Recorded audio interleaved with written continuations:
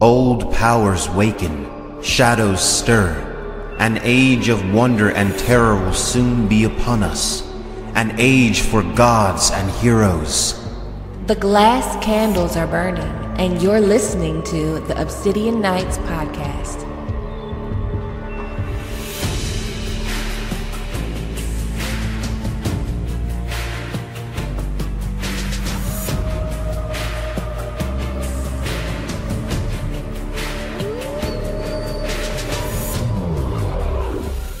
Last week, we left off with Jon 1, and we were at the feast in Winterfell. And we are still in Winterfell. The feast is behind us, and we are back in the head of Catelyn Stark. This chapter opens up in Catelyn and Eddard Stark's room in Winterfell. It just so happens that their room is the warmest in the castle. So Winterfell was built over a natural hot spring, and those scalding hot waters rushed through the castle walls like blood through a man's body. So Catelyn's baths were always steaming hot. Her walls were always warm to a touch. She rarely needed a fire. So Winterfell itself is not like the most glamorous castle in Westeros. It's more rugged. It's big and practical. And Bran the Builder surely picked this spot because of the hot springs and what's underground. Now, Catelyn and Ned just got finished screwing, and Ned is thinking about what to do, like what his next move should be. He's been thinking this over ever since Robert asked him to come south with him and be his hand. And there's this one line in here where Martin is setting the scene for Catelyn and Ned to talk about the choice he has to make.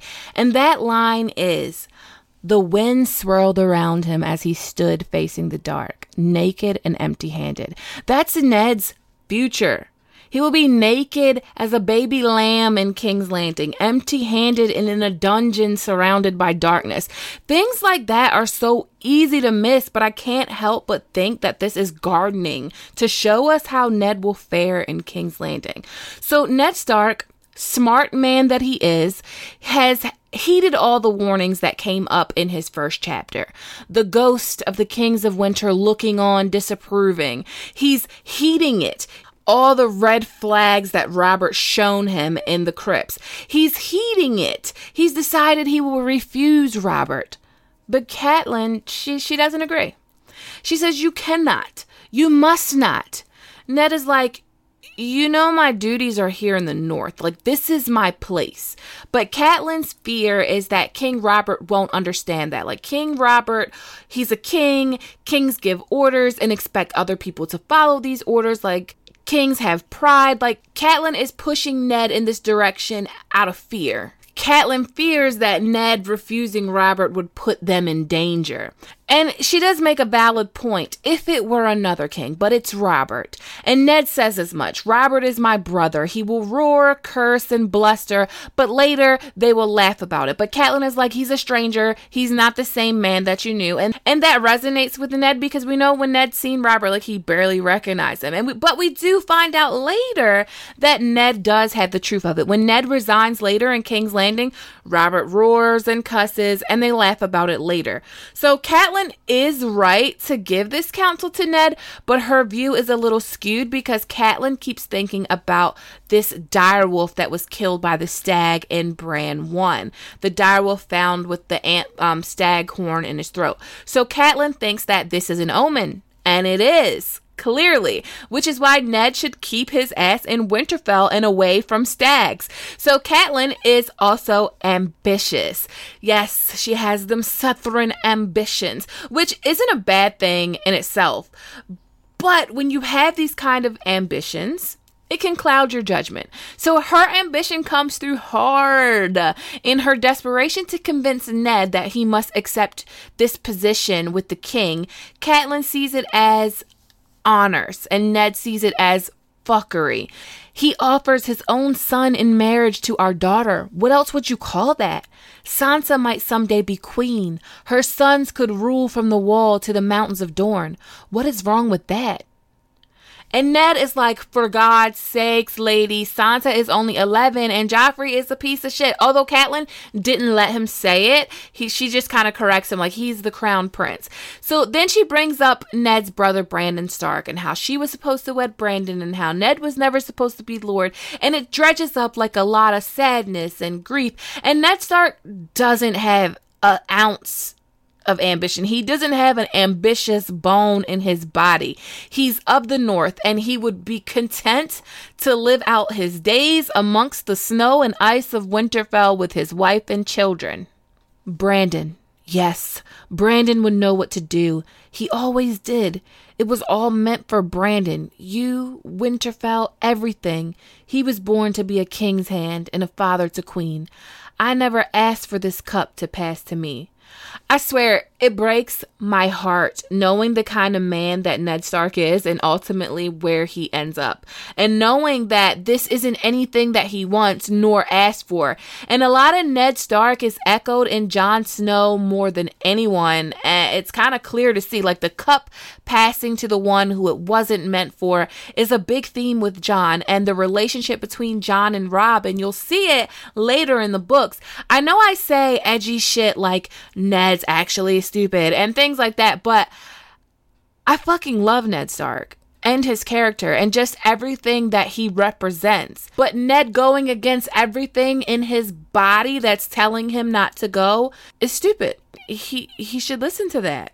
So we go on to learn that Ned married Catelyn in Brandon's place, and Catelyn says that Brandon's shadow still lays between them, and so does the shadow of another, a shadow of a woman he would not name, a woman that born him his bastard, Jon Snow. So before we can process any of that shit, Maester Luwin is at the door begging an urgent audience. So Catelyn is suddenly hit by this coldness. I would call that a warning. Soon as Maester Luwin comes in with like all of his news, like it just keeps getting colder and colder in the room.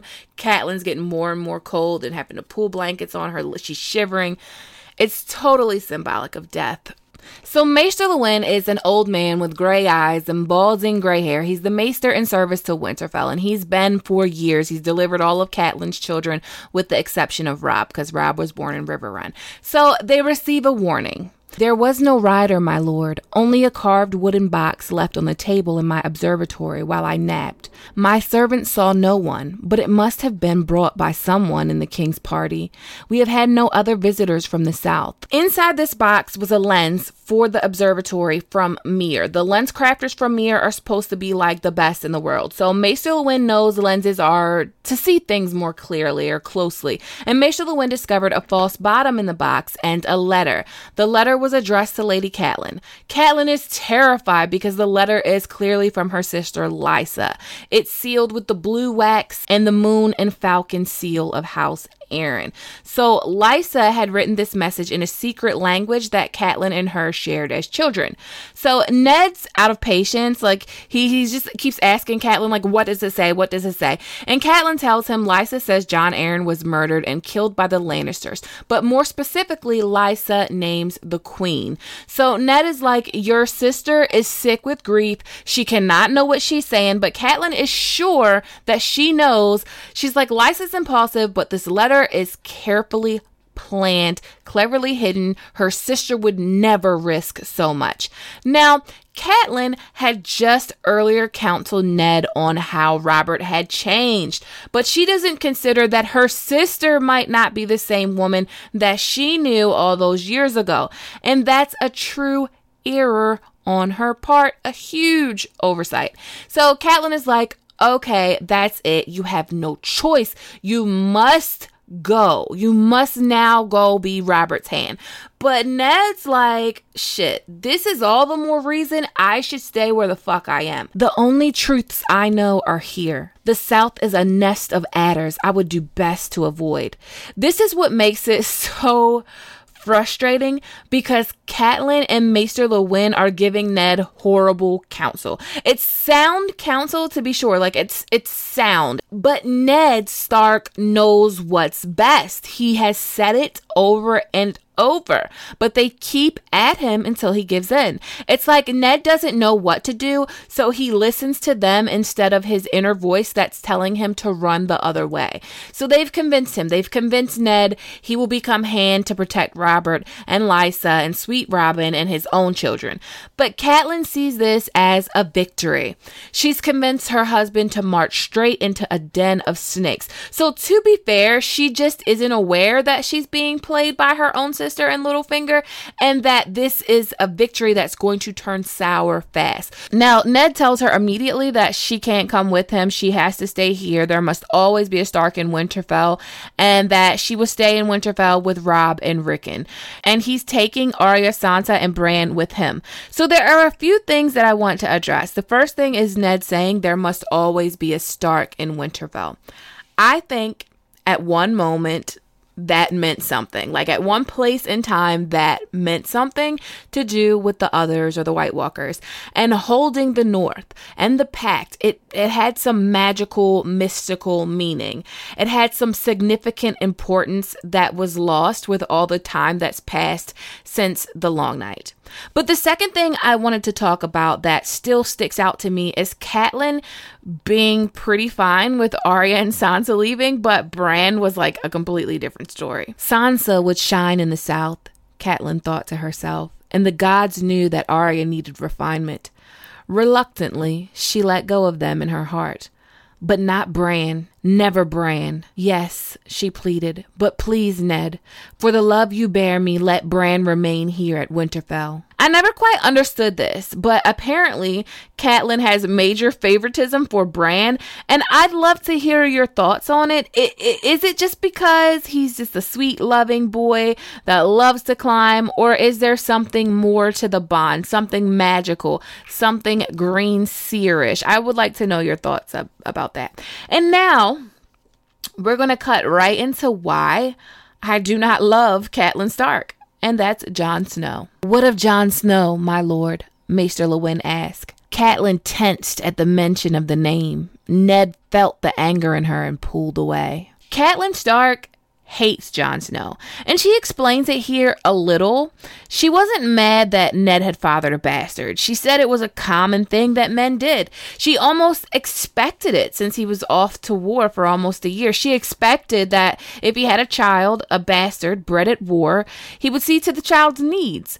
But to her utter horror, Ned Stark brought his bastard home with him and called him son for all the North to see. And when the wars were over and Catelyn with baby Robb showed up at Winterfell, Jon Snow and his wet nurse were already there and settled in. So Catelyn says that this cut deep. And then she tells us the story of Ashara Dayne and Arthur Dayne, the Sword of the Morning, Ned slaying Arthur Dayne in single combat, and Ned carrying his legendary sword Dawn all the way back to Starfall. So whispers were that Ashara Dayne was possibly Jon Snow's mother. So if Ashara Dayne was Jon Snow's mother, why wouldn't Ned say so? Why would it need to be kept a secret? I don't think it would need to be a secret. Ned is constantly haunted by Lyanna, not Ashara. Whoever Jon's mother was, it was a secret. I think one of the big red flags here is whoever Jon Snow's mother was, it was a secret he did not trust even his wife with. So when Catelyn asked Ned about Jon and who his mother was, Catelyn said that was the only time in all their years together that Ned had truly frightened her. Never ask me about Jon, he said, cold as ice. He is my blood, and that is all you need to know. And now I will learn where you heard that name, my lady. She had pledged to obey. She told him. And from that day on, the whispering had stopped, and Ashara Dayne's name was never heard in Winterfell again. So Catelyn begged Ned to send Jon Snow away, and Ned refused. And Catelyn hated it. She had come to love Ned, but never Jon. Jon looked more of a Stark than any of Ned's children, and that made it worse for Catelyn. So Catelyn told Ned, Jon must leave now. He can't stay here. Like, you're leaving, he gotta go. And Ned is like, but Robb and Jon are close. I hoped. And Catelyn cuts him off. He can't stay here. He's your son, not mine. I will not have him. And she basically admits to herself that she will be cruel to him if he stays here. She says Ned would do the boy no kindness by leaving him in Winterfell. And she says the look Ned gave her was one of anguish. So we know from A Dance of Dragons that Bran's visions in the Godswood of Ned prayed to the old gods that Robb and Jon would grow up close as brothers. And for Ned to build this bond between Robb and Jon, and just to have it torn apart because this woman can't get over the fact that this man has been a good father and brought his son home to raise, is devastating. It's devastating. Ned asks her, how can you be so damnably cruel, Catelyn? He is only a boy. His fury was on him. He might have said more and worse, but Maester Luwin cut in. Another solution presents itself, he said, his voice quiet. Your brother Brenjen came to me about Jon a few days ago. It seems the boy aspires to take the Black. So Ned can't take Jon with him to King's Landing because Jon will be shunned because he's a bastard, which is a blessing in disguise for Jon. But Catelyn loved the thought. She wanted to kiss Maester Luwin for saying that Jon Snow was going to go to the Black. Like, Catelyn is happy not only because Jon doesn't have to stay in Winterfell, but because when he takes the Black, he will father no sons that could rival her children or grandchildren for Winterfell. She's a cold bitch. Ned would have never let Jon join the Night's Watch at 14 years old. Like, no one wants their kid or anybody they care about joining the Night's Watch, let alone a 14-year-old boy. But Catelyn forced his hand. Jon had nowhere else to go. I blame Ned for not checking Catelyn and putting her in her place. And I try to understand that this is a different place. Like, there's a different society standards. But this is a child. I don't think it's okay to mistreat a child. I don't care what society standards are. And I understand a little bit, and I sympathize with Catelyn a little bit. Like, I understand that it's hard when your husband has a kid outside of you, but Ned was a stranger to her. It wasn't like she was so in love and heartbroken that he stepped out on her and cheated on her. It was about her pride and honor, and most importantly, her children's birthrights. So Catelyn does become more likable later on, but right now I cannot stand this woman, and for the life of me I can't understand why Game of Thrones changed this scene up so much, because you don't see Catelyn for the ambitious, fierce mother bastard hater that she is, because in the show she's like trying to convince Ned to stay in Winterfell when it's really not that at all. But what are your thoughts on Game of Thrones Catelyn 2? I will be back next week with the She-Wolf of Winterfell, Arya Stark. If you would like to help this podcast, all you need to do is give me a review, leave a comment, leave a like, depending on where you're listening. As always, thanks for listening, and I'll see you next week.